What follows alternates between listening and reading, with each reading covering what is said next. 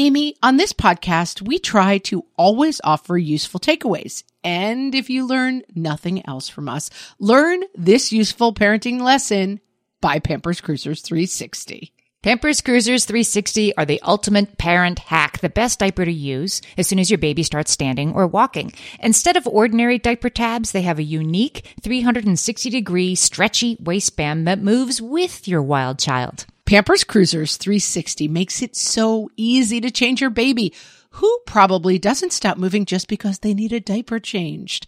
Just slide on to apply and away they go. And fear not, parents, Pampers Cruisers 360 offers an up to 100% leak-free fit, and they just got even better with a new blowout barrier. Need we say more? For trusted protection, trust Pampers, the #1 pediatrician recommended brand.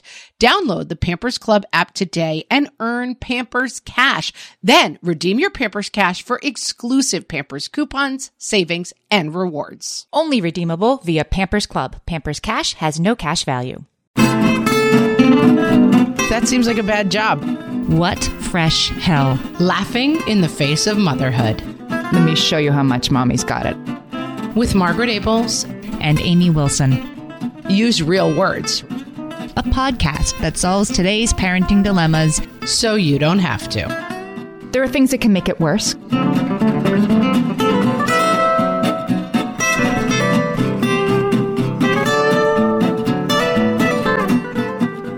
Hello, everyone, and welcome to What Fresh Hell, Laughing in the Face of Motherhood. This is Margaret. And this is Amy. And today we're going to talking about the news with our kids.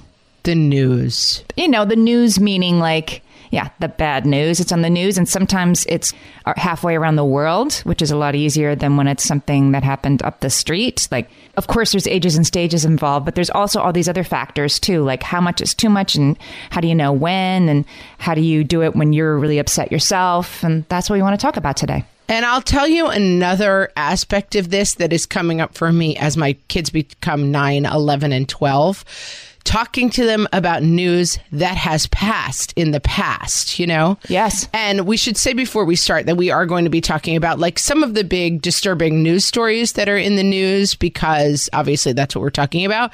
But this might not be the greatest one to listen to in front of little kids if you don't want them asking questions about like, what are they talking about there? What do they mean? Because we may be talking about some news events that are upsetting and disturbing. You know, you bring up, we always like to start with like, why is this a thing, right? Is this a thing we need to worry about? I think that it is. And part of the problem is the sort of accidental exposure that our kids can have. You know, when I was growing up back in my day, it was sort of Walter Cronkite for half an hour at night, or it was the newspaper my parents might have left on the dining room table. But these days, you know, there's so much accidental exposure, almost like any kid who has a phone, has a tablet, or uses their parents' phone or tablet and sees the alerts come up and see things, you know, they get exposed to stuff like, what's this? A building just collapsed? You know, all the time our kids are seeing things that maybe we wouldn't have had them see had we had time to, you know, put barriers around it, but we don't because it's sort of always on. Yes, but I will also say the flip side of that is I feel like we experience news more as a family naturally in the old days, because my parents would be reading the paper and being like, did you see what happened?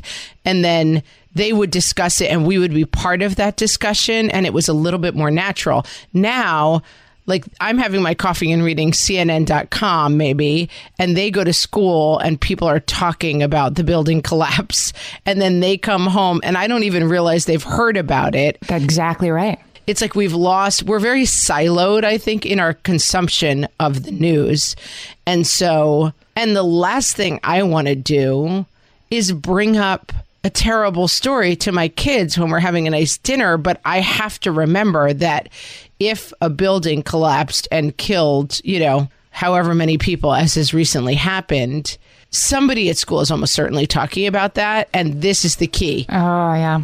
I want to talk about that. It's not that your kids are not hearing about it. It's that they're hearing about it from their friends, and those stories are not reliable. Right. They are hearing and seeing things, even if it's not from us. And when it comes to older kids, we could be sitting at the dinner table and I might be talking about something that's happening. Oh, I don't know. I'm going to climate change, right? And one of my kids could say, this is an example, this is hypothetical.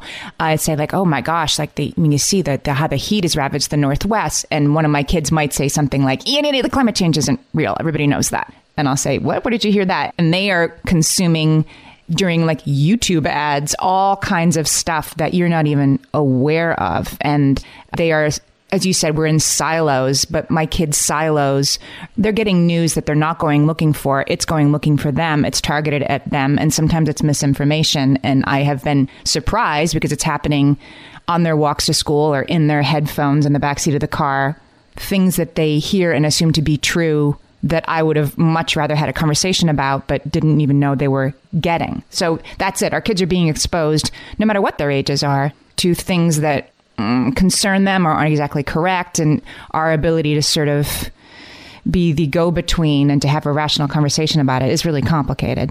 This is our why, because exactly, they're going to hear about things that are scary from, other 9-year-olds. We used to joke because Amy was the oldest kid in her family and she was always like sitting on the fire escape, right? And being like, come here, let me tell you a thing or two about this sex thing, kids. Like, you don't want to hear it from Amy Wilson, from 9-year-old Amy Wilson. Right. You want your kids to hear it from you.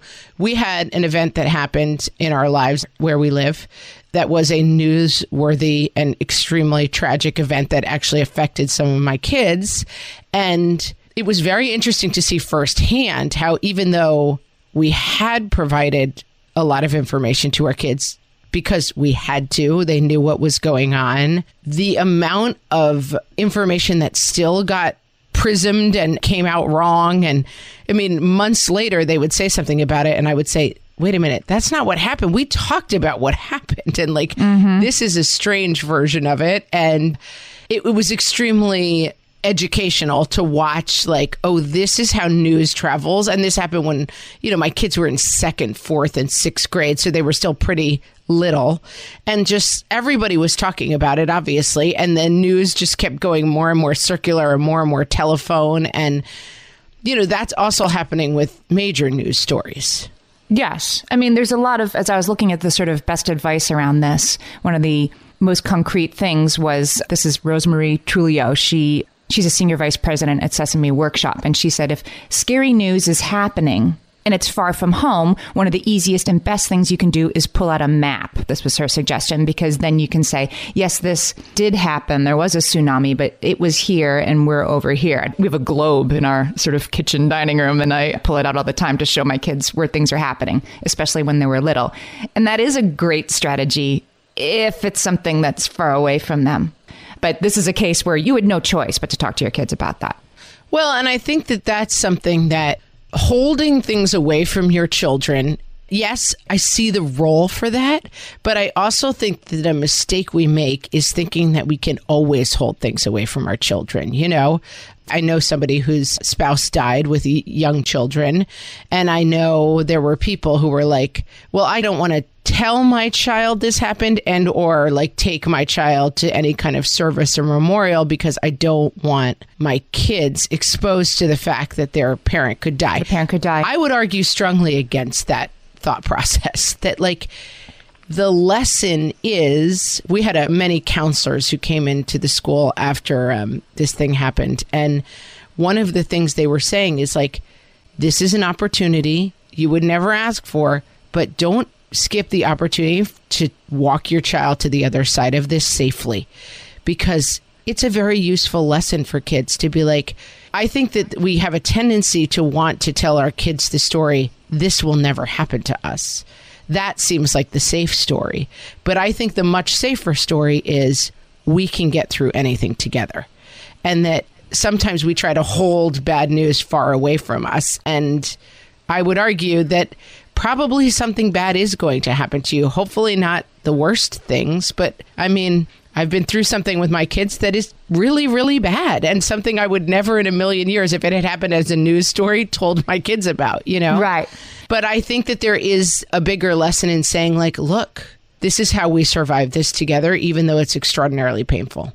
So the biggest example of this for me was Newtown, 2012. So a lot of people listening, right? I mean, everybody remembers it, of course, but you might not have been a parent at that time. My kids were infants. So I was a parent with 3 kids in school. My youngest is a year younger than the children who died. And not only that, I have a connection to it directly. I know one of the Newtown parents. So that was a story. That was the how do you tell your kids this? How does this come out? And what if they find out? I'm going to link to, because back in the day, it meant so much to me. Liz Gumbiner, who writes at Cool Mom Pics, she wrote a whole thing at the time that she wanted to send her kids to school. It happened on a Friday. Everybody spent the weekend. Many parents, like me, spent the weekend hiding in the bathroom and crying so we wouldn't do it in front of the kids and making sure the TV was off, right?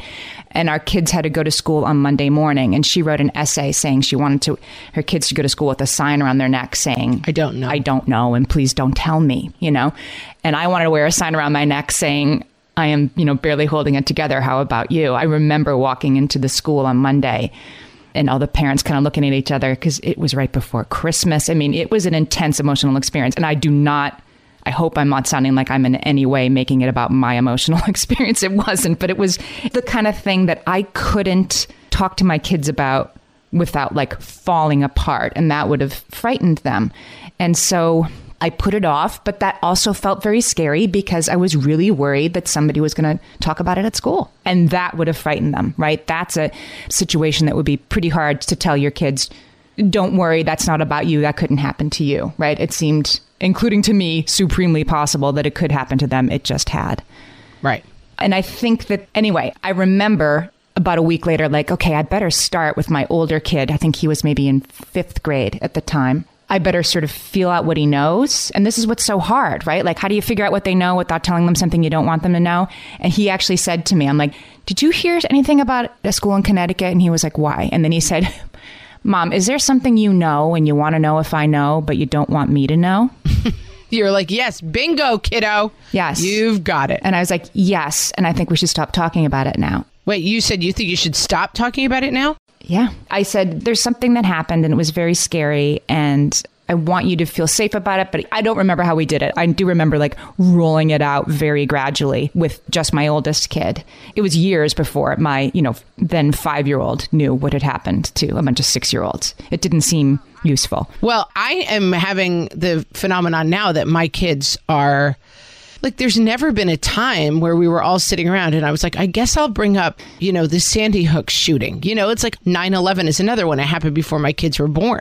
And so it's is there ever a day where I want to be so here's this really horrifying thing that happened, but I kind of feel like I've missed the boat a little bit on bringing those things up at all because now they hear about them at school. Yes. And I don't know. I think I've learned over the years that leaning in on things and providing more information, even though it's scary, that I want the majority of information to come from me. And so I lean in. And I did have this experience where I had to tell my kids some very, very horrifying news.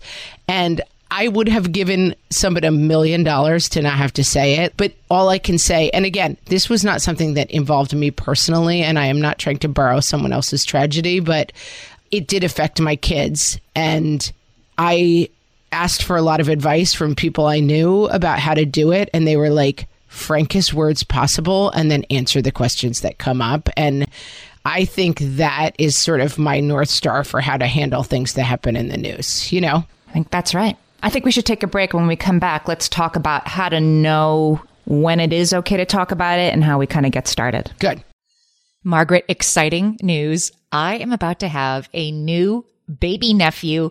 And believe it or not, this will be my 13th nephew. Amy, you're ready to give up your amateur status. You're a pro aunt at this point. Our family has seen a lot of babies. And as soon as they start standing or walking, I send them all a whole lot of Pampers Cruisers 360. Pampers Cruisers 360 don't have ordinary diaper tabs. Instead, they have a unique 360-degree stretchy waistband that moves with your newly mobile little one. Pampers Cruisers 360 offer a gap-free fit that is up to 100% leak-proof. Crucial once your baby is quite literally up and at 'em. And that gap-free fit helps prevent your baby from taking off their diaper, a habit you do not want them to get into. You can say that again. And Pampers Cruisers 360 just got even better with a new blowout barrier. Need we even elaborate on the need for that, friends? For trusted protection, trust Pampers, the #1 pediatrician recommended brand. Download the Pampers Club app today and earn Pampers Cash. Then redeem your Pampers Cash for exclusive Pampers coupon savings and rewards. Only redeemable via Pampers Club. Pampers Cash has no cash value. Hello, Hellions. You know we listen to a lot of podcasts that aren't our own, and today we want to tell you about a podcast that really speaks to us and will speak to any parent of a child with special education needs. The podcast is called Understood Explains. This season of the show is hosted by teacher and special education expert Juliana Urtubey, and it's all about how to navigate individual education plans, also known as IEPs. The latest season of Understood Explains covers topics like how to tell if your child needs an IEP, and it busts common myths about special education. One of my kids has an IEP, and I found this podcast so validating and so helpful. I feel better equipped to advocate for my child's educational needs now. This podcast is helpful for parents in many different situations, whether your child already has an IEP or you're just starting to wonder if they might need extra support in the classroom. Juliana has content for kids of all ages and for kids who are learning English as an additional language as well. To listen to Understood Explains, search for Understood Explains in your podcast app. That's Understood Explains. Okay, we're back, Amy. When is it okay to talk about it? You know, I like some good advice. So Common Sense Media talked about the sort of ways to approach this with your kids, talked to a bunch of experts, and they said, hot take, that we should wait until kids are 7 before exposing them to traumatic information. If you're lucky. I mean, I did not have that experience. Well, that's right. You did not. Right. You had no choice. But this is the building collapsed far away from us and it can never happen to you. Don't worry. Yeah. Kids that young, and I think this has to come into it because there are times when we're going to have to. But if your kid is 7 or under, you know, they still have a hard time differentiating between what's near and what's far, what's possible and what's improbable, what's real and what's fake. You know, they have a hard time with that stuff.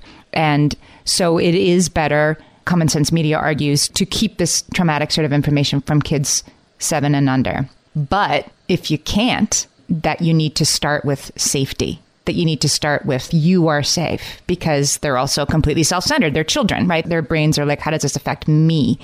And because anything can happen in a 6-year-old's world, right? Of course, it's going to come down to like my personal safety. Could this happen to me? And so you do need to lead with, you are safe. Yes. This didn't happen to you. And you're right. Sometimes you can't say this won't happen to you. If you can, you should. If you can't, then that gets a little more tricky. Well, and I think it is absolutely fair to say this is an extremely unusual thing that happened, because that is the truth. The fact of the world is that anything can happen to anyone at any time, but it is still extraordinarily rare. School shootings are an example of something that should happen never, but are still an extraordinarily rare experience for any given person in the United States. It is very, very unlikely that you will be involved in a school shooting, statistically. And so it's still okay to present that. Like, I think you lead with how unusual a thing it is that happened, because it is the kind of danger that there's a lot of statistics around how bad we are at, what is it called? Like defining danger. That, for example, like people are very afraid of, let's say, kids playing with guns, but they're not very afraid of swimming pools. People are like, I'd rather drive than fly. Statistically, your chances of being injured in an auto accident are exponentially huger. But it's just something that our brains aren't very good at. Right. And so, but then our kids must do that. It occurs to me as you're saying this, right? Like if we're like dum-dums who think it's that you're more likely to die in a plane crash than in an automobile accident, then our kids must be, it's much more likely that the same thing could happen to me tomorrow since it just happened to somebody else. Yeah. So, with what happened to us, I did constantly say, there is no chance this is really going to happen to you. This is one of the most unusual things that has ever happened, and it happened in our community, and that is very surprising and upsetting. But it is okay to say it is not going to happen to you. It is because it is so rare that it ever happens, you know?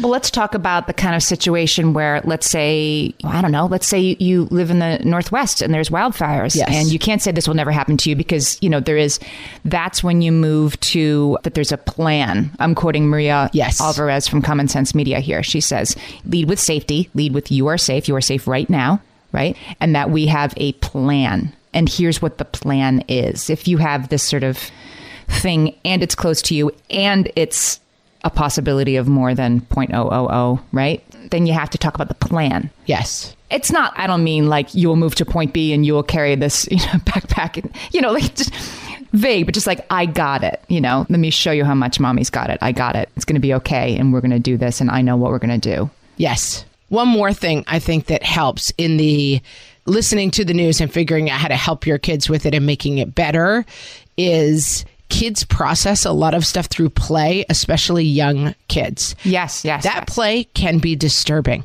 When your beloved Aunt Gertrude dies suddenly and you are very upset and you take your kids to the funeral and then later on you come home and your kids are pretending to be Aunt Gertrude and they're like burying themselves in the backyard or whatever way they're disturbingly playing out this.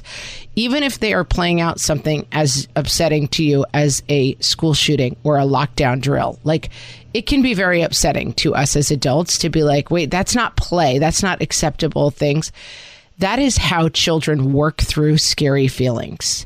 And so allowing kids to talk about it, play around it, you might say like, listen, that's not reverent enough in whatever case. If you think they're really kind of joking about something in a way that's inappropriate, it's okay to step in. But realize that like fear and trauma comes out of kids in some unusual ways. That's what I would put in your path. I have a quote on this. I saw this and I thought about this because we had talked about this at one other point. So Tara Conley, she's a media researcher.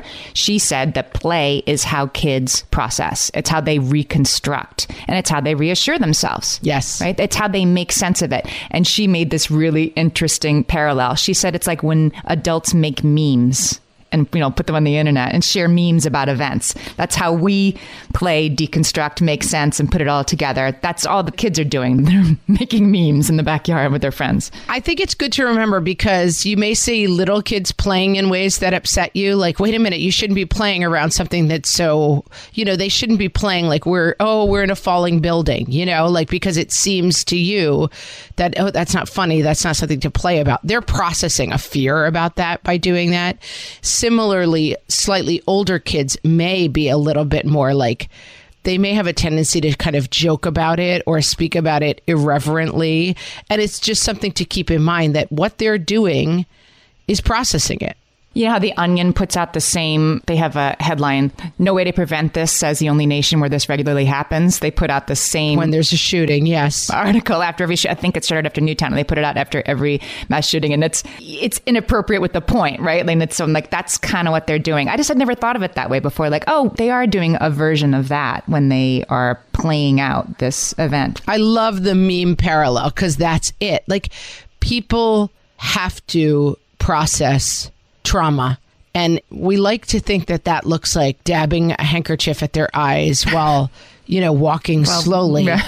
But Right. That's really not what it's going to look like in your 13-year-old. And that's really not what it's going to look like in your 7-year-old. That's a really good point. And fear, because even if it didn't directly happen to them, I think, an event like Newtown, 9/11, things that I would put in this category of like outside our imagination events. Like this could never happen. Until it did. Right. And it involves people acting with a part of their human self that we would put outside of the bounds of possibility, basically. Like no one would ever do this. It's too awful. When we feel that way, it is very hard for us to protect our kids because it's like you're never going to square that circle. And I think that that's important too, is not getting stuck in the place of, we had a lot of counselors say to me, you're never going to explain to your kids why this happened because there's no logic to it. How could you ever explain? And it's okay to say that. Like, I will never be able to understand this, but we are safe, and here's how we're going to process it. So that's how I was going to ask that. When your kids say, why did this happen? Did they have advice? Do you just say, I don't know? Yeah, I would just say it's really, really, really hard to understand. It's something that I don't think we could ever really understand, but here's, some things about it that we maybe do understand, as much information as we do have. But there's a missing piece that we'll never really understand. And the other thing that comes up a lot, and this is, I think, also very important to think about, is that kids make everything about themselves. Right. So it's going to be like, will this happen at my school? Will this happen in our family? And sometimes you think like, wait, this could never happen because it's me, it's dad, it's whatever, like bad stuff could never happen to us, They don't see it that way. When their friends' parents get divorced, their first question is not, is my friend okay? Their first question is this going to happen to my parents? Paul Underwood wrote an article for the New York Times about this, and he said, I thought this was a good point to make, that even kids older than 7 have this, self-centered approach, right? If kids are younger than 7, they really are developmentally thinking that way. But he said even kids older than 7 are still primarily focused on how the current events will affect them and you as their protector. Right. So you're going to protect me, but if the protector is not safe, then what happens to me? It makes sense. That's right. And it is difficult. Let's say you have a mom in your town who dies in a car accident, let's say. Your kid's primary thought for the next several months is, what if my mom dies like so-and-so's mom did, And that is so important in terms of how they're processing it. And like, it's hard. You really can't say that could never happen to me. It could technically happen to you, but you just have to say like, listen, the odds of this happening are extremely low. I'm safe driving, and just a lot of reassurance. There are a couple of things that we shouldn't do, I have discovered that, and I've definitely done some of these things. Can we go through these? Yes. Talking about, with the best of intentions, we can present something that happened about, like, sometimes it was a bad guy who did this thing, right? Sometimes there's evil in the world. We might try to reach for the sort of fairy tale explanations to make it more, yes, palatable and understandable for our kids. But that will actually potentially increase their fear. Don't talk about bad or evil. You can talk about somebody, needed help. Somebody's brain was confused. You can put things like that, but not like, yeah, there's good and bad in this world and you need to understand. It's time you understood that, son. That's not going to help you get them to a more secure place. Agree. It's so much of that stuff is wanting that distance, right? Yeah. The other version is, this is something that counselors talk to us a lot about. Use real words, right? This person died.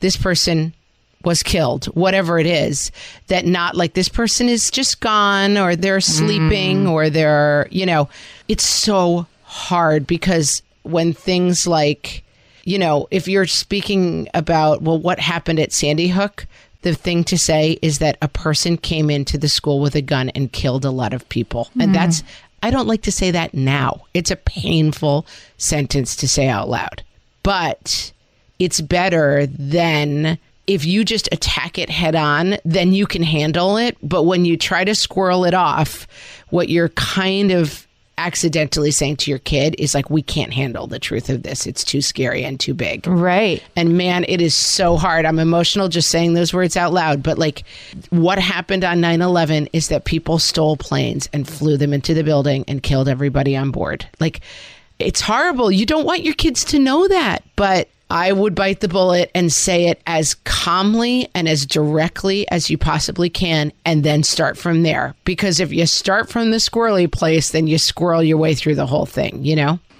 There was some advice that Common Sense Media gave about, that moment that happens. You're at the playground with your kids and your phone dings and you look at it and you say, and they're like, what happened? What happened? Right? And you're immediately, oh, great. Now I'm in the position of explaining, a building fell, whatever, that's the moment that you need to say a building fell and some people got hurt, but it's not anybody that we know. Mm-hmm. A building fell and some people got hurt, but it's very far away. Like, you need to explain it simply and answer the question that's asked, right? That's the other thing. We talk about that all the time.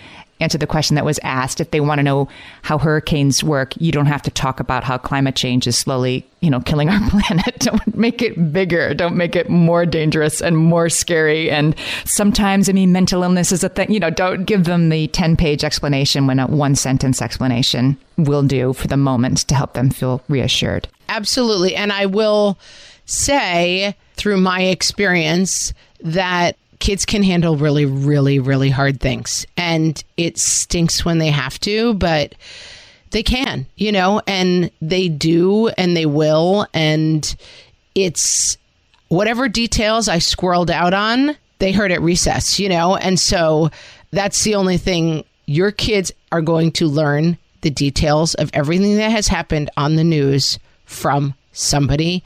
And I would suggest that person be you, because it's a lot easier for them to process and have tears and have horror and have whatever emotions they need to have in your living room or in their bedroom surrounded by their stuffies than standing on the recess table having a kid be like, so here's what really happened, and giving them some very upsetting details where they don't have that support. So lean in. It's really hard. Let's take a break. When we come back, let's talk about how to make the news into potentially a good thing in our families and with our kids. Sure. Why not? I dare you. Amy, you know me well enough to know that my daily power breakfast is toast with peanut butter on top. Toast with peanut butter. It's also, by the way, one of my favorite power breakfasts. So we agree on that thing. We were recently together and we shared some toast with peanut butter. And I'm going to tell you, we used Hero bread. It adds even more protein and fiber to that combo without adding any more sugar. Hero Bread has remade the carby, empty-calorie bread products into versions that include no net carbs, 0 gram sugar, and fewer calories, plus more protein and fiber, while still being super fluffy and delicious. I was not sure that particular combination was going to be possible, but Hero Bread has figured it out. Yeah, this is one I'm glad they let us try. It's it really tastes good. I've been trying to add more protein to my diet, and I would have thought that a hamburger rolls was not the place to do that, Amy. But all of Hero Bread's products, from rolls to tortillas to croissants, we please, offer protein and fiber, 0 to 1 grams of net carbs, and 0 grams of sugar. Start your Hero Bread bundle on their website and get 10% off your order. Go to hero.co and use the code motherhood at checkout. I like this bread, people. It's HERO.co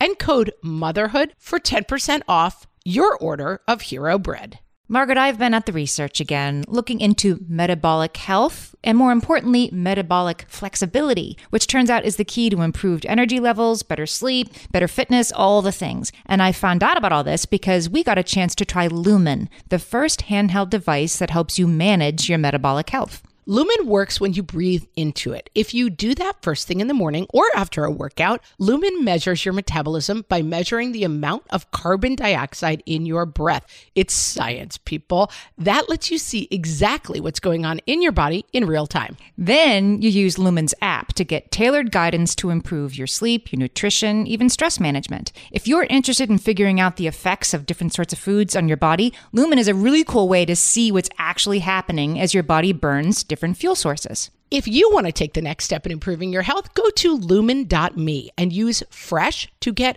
$100 off your Lumen. That is LUMEN.ME. Lumen.me, and use the code FRESH at checkout for $100 off. Thank you, Lumen, for sponsoring this episode. And now, a list of things that used to be fine, but now your tween finds totally embarrassing, from the What Fresh Hell podcast. Putting notes in their lunchbox. Could you stop doing that? Asking them how their day was. Can we talk about this later?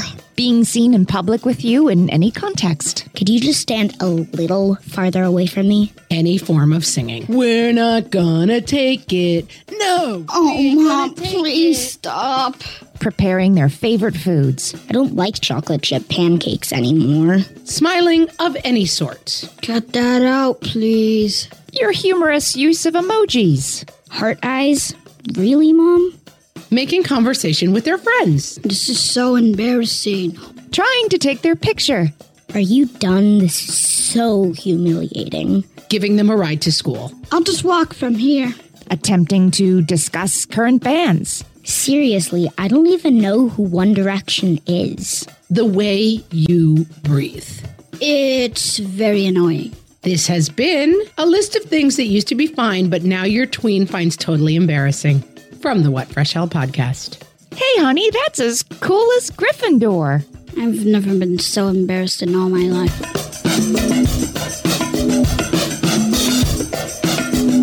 Okay, so we've so far talked about like how the news is something to, to hold back and put in a box and like tell it in one sentence and keep moving, right? But is there a way for us to work with the news to make it something that can be a positive thing in our family and something that we can maybe control a little more so it isn't always sort of Hodor, like don't look at page 6? Yes. Should we talk first about how to make news a positive part of our family or how to make accidental news exposure less a part of our family? What would you like to start with? It's a positive part because I think that one part of it is the expectation that you will hear the news was a part of my life growing up. And I think because it has become siloed, it is something that is not as much a part of my kids' life. And I think I need to get on that a little bit more. Yeah. Like, hey, we should be at the dinner table, be like, hey, what was in the news today? Yeah, that's a good way to start, right? One piece of advice that I read was that if you're looking at something on your phone, I mean, our kids, this is a huger problem. And our friend Susan Dominus wrote an article for the New York Times where she gave one of like the great pieces of parenting advice for this era that I've ever read, which is narrate what you're doing on your phone. All your kid does is you distracted by your phone. That's all they say. So you need to say, mom's just looking at how we're going to get to this gas station and then I'm going to put my phone away, whatever it is. So news is another opportunity where you can narrate. If you're reading a story on your phone, tell them about it with context, help them understand Mama's reading the news and talk to them about why it's important to be informed about what's going on in the world. But maybe also then I look at this, I understand what's going on in the world, but then I put it away for a while. I don't need to worry about this all the time. Say I, who spends hours a day on Twitter. Like they're watching that. So you can, sort of model better habits, but also sort of narrate your consumption of the news and how an adult does this. Yeah, and I think it's very interesting. I just had never occurred to me before we started talking about this, the fact that we had a living room in a house that we all, were in the same place, and my parents watched the nightly news. So we were kind of exposed to the news. My kids have none of that experience. They really don't watch anything news related. They watch, the world could be burning around them and they're like, have you seen this guy on YouTube who could catch a Frisbee with his mouth? Like they're so outside of that, And I think it is interesting. Like, should we be occasionally when there's big news going on, we will have like CNN on one of the computer. We don't actually have a TV that is, we cut the cord, we don't even have like a TV that you could go over and turn the news on, but we'll stream CNN at some points, I guess, to see what's going on. But I wonder if it would be worth having something on in the background at some point. Oh, that's so funny because the advice, and maybe it's kind of dated advice. This was advice, from 2017. There was a huge media study, the American Association of Pediatrics, and they're like, turn the TV off. Like when you're watching it, watch it. When you're not watching the TV, turn it off. That, most American households report just having this sort of TV just on all the time. It's just background noise. Well, that I agree with. You shouldn't have it running all day. But I wonder if sometimes it's like the Challenger blows up or something that you would say like, oh, let's all watch a half an hour of this together and like we can hear the information together and talk it through together versus, because I'm thinking, how we talk sometimes about like, I'm always the person who has to be like, put the shoes away, put the this away, blah, blah. And then I'm also now the person who has to be like, a building collapsed, several people were injured. You know what I mean? Like, I don't want to always be the person telling them the news. That seems like a bad job, but how are they getting it? Otherwise, I don't really know. Right. And I think we have to do a little bit of work. Like there are excellent news formats for kids. I'll put links in the show notes. Common Sense Media came up with a great list. Like these are websites where kids can learn about the news that are age appropriate, that are non-sensationalized, that are accurate. And there's also, like, I think a podcast is a great way to listen to the news because it's a more careful exploration usually, right? It's more nuanced. And there's great ones for kids, for teenagers that explain this stuff to them. And you have to go looking for it, right? Because the kid who can catch a Frisbee with his mouth on YouTube is much more interesting than let's listen to, this story about why is it getting more hot in the Northwest? It's not as, sexy for sure. No, not as fun. But this stuff exists. And I do think it's probably more important than ever that we give our kids some sort of media literacy. Like, how do you get accurate information and where do you go to get it?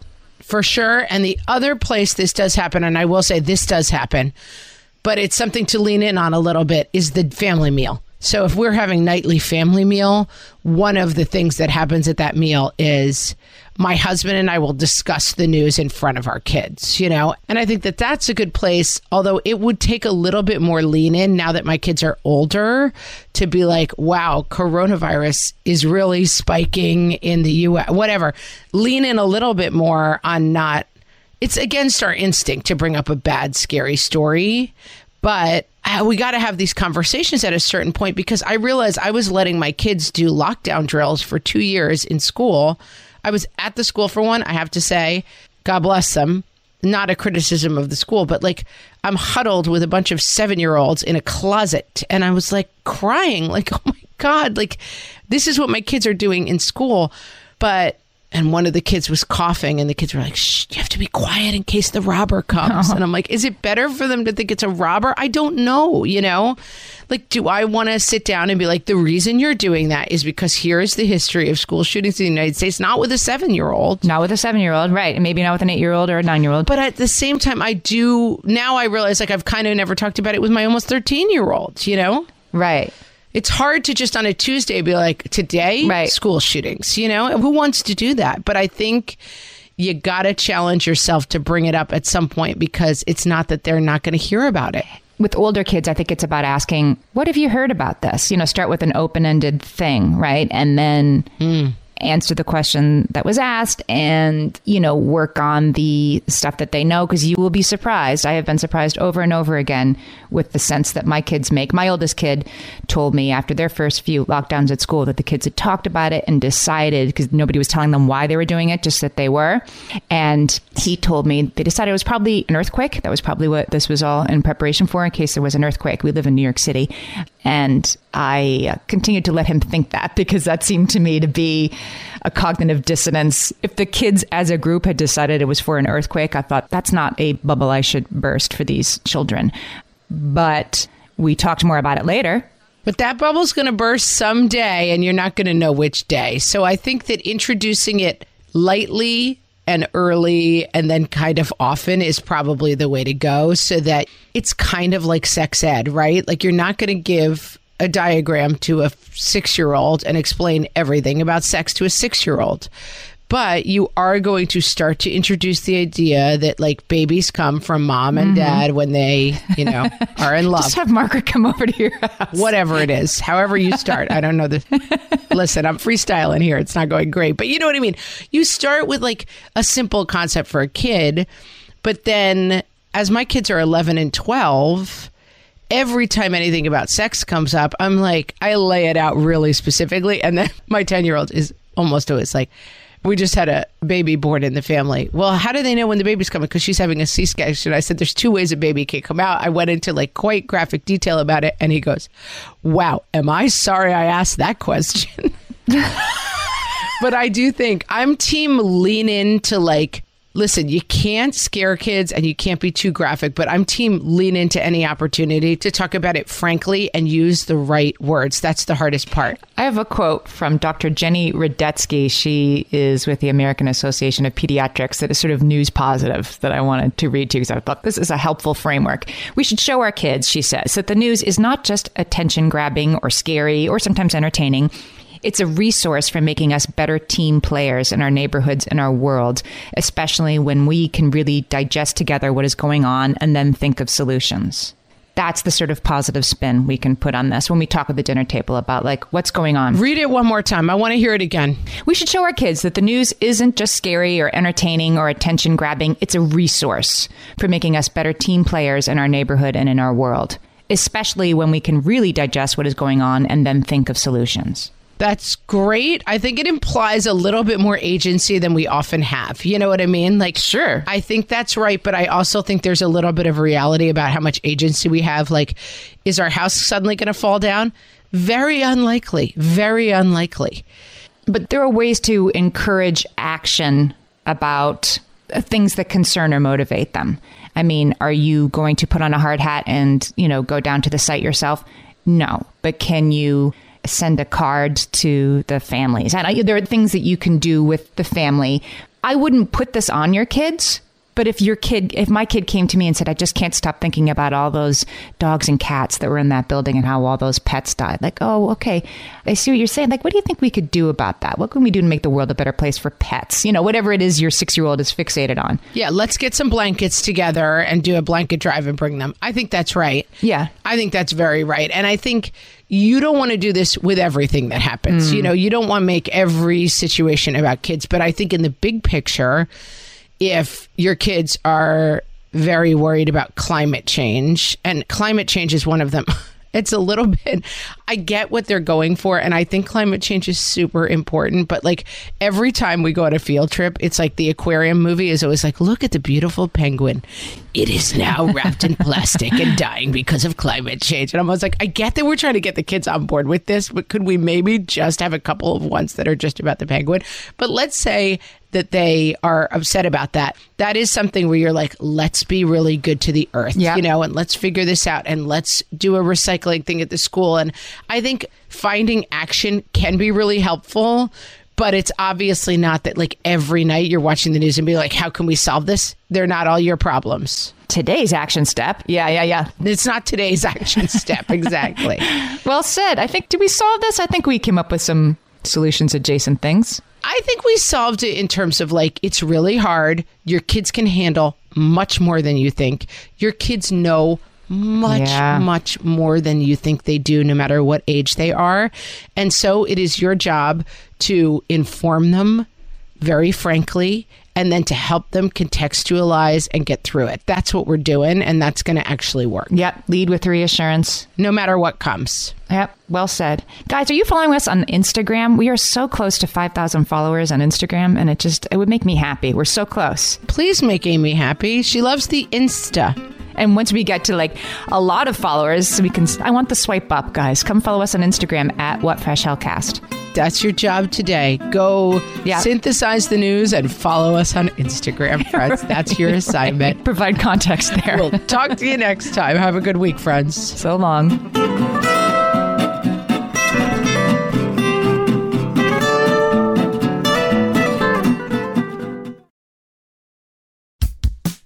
Oh, hey, everybody. It's us, Blair and Molly, your old pals from Toddler Purgatory. Two moms who are also actors, who are also creative beings, who sometimes feel stuck. And this is our new podcast, Unsticking It with Blair and Molly. What happens when your creative spark just seems to disappear? Gone. Poof. Bye. See ya. What happens when life gets in the way of your creativity instead of nourishing it? That's what happened to Molly and me. We felt like the thing that drove us creatively stopped working, and impending doom had in fact impended. Totally. So we decided to do something about it.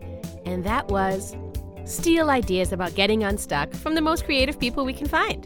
We talked to guests about how to break through the mucky, gluey, sticky wall that can get between you and your creativity. We hear about their journeys, their successes, their challenges, and even their bougie coffee shop orders.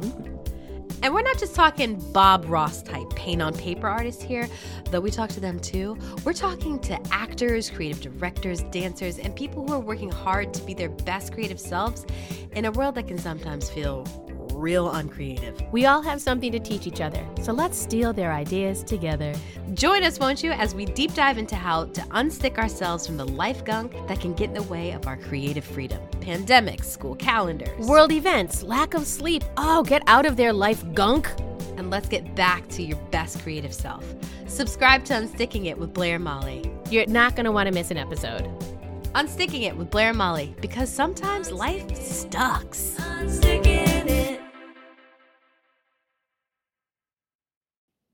Feel like you're the martyr in your family? You're not alone. Hey, this is Joanne. And Bree. And we're from the No Guilt Mom podcast. Bree, we talk to a lot of moms. Yeah, we sure do. And if you're a mom who has a to-do list that is so massive that you get overwhelmed and you shut down, or if you fall into the habit of doing everything for everyone and don't know how to change it, we can help you become a no-guilt mom. we're going to take you from family martyr to family model. That's role model, so that you role model the behavior that you want to see out of your kids. You're going to go from being tired and overwhelmed to energized and guilt-free. Every week, you'll get actionable strategies that you can implement right away from the experts that we interview and from us. We also have a whole lot of fun, so check out the No Guilt Mom podcast everywhere you listen to your favorite shows.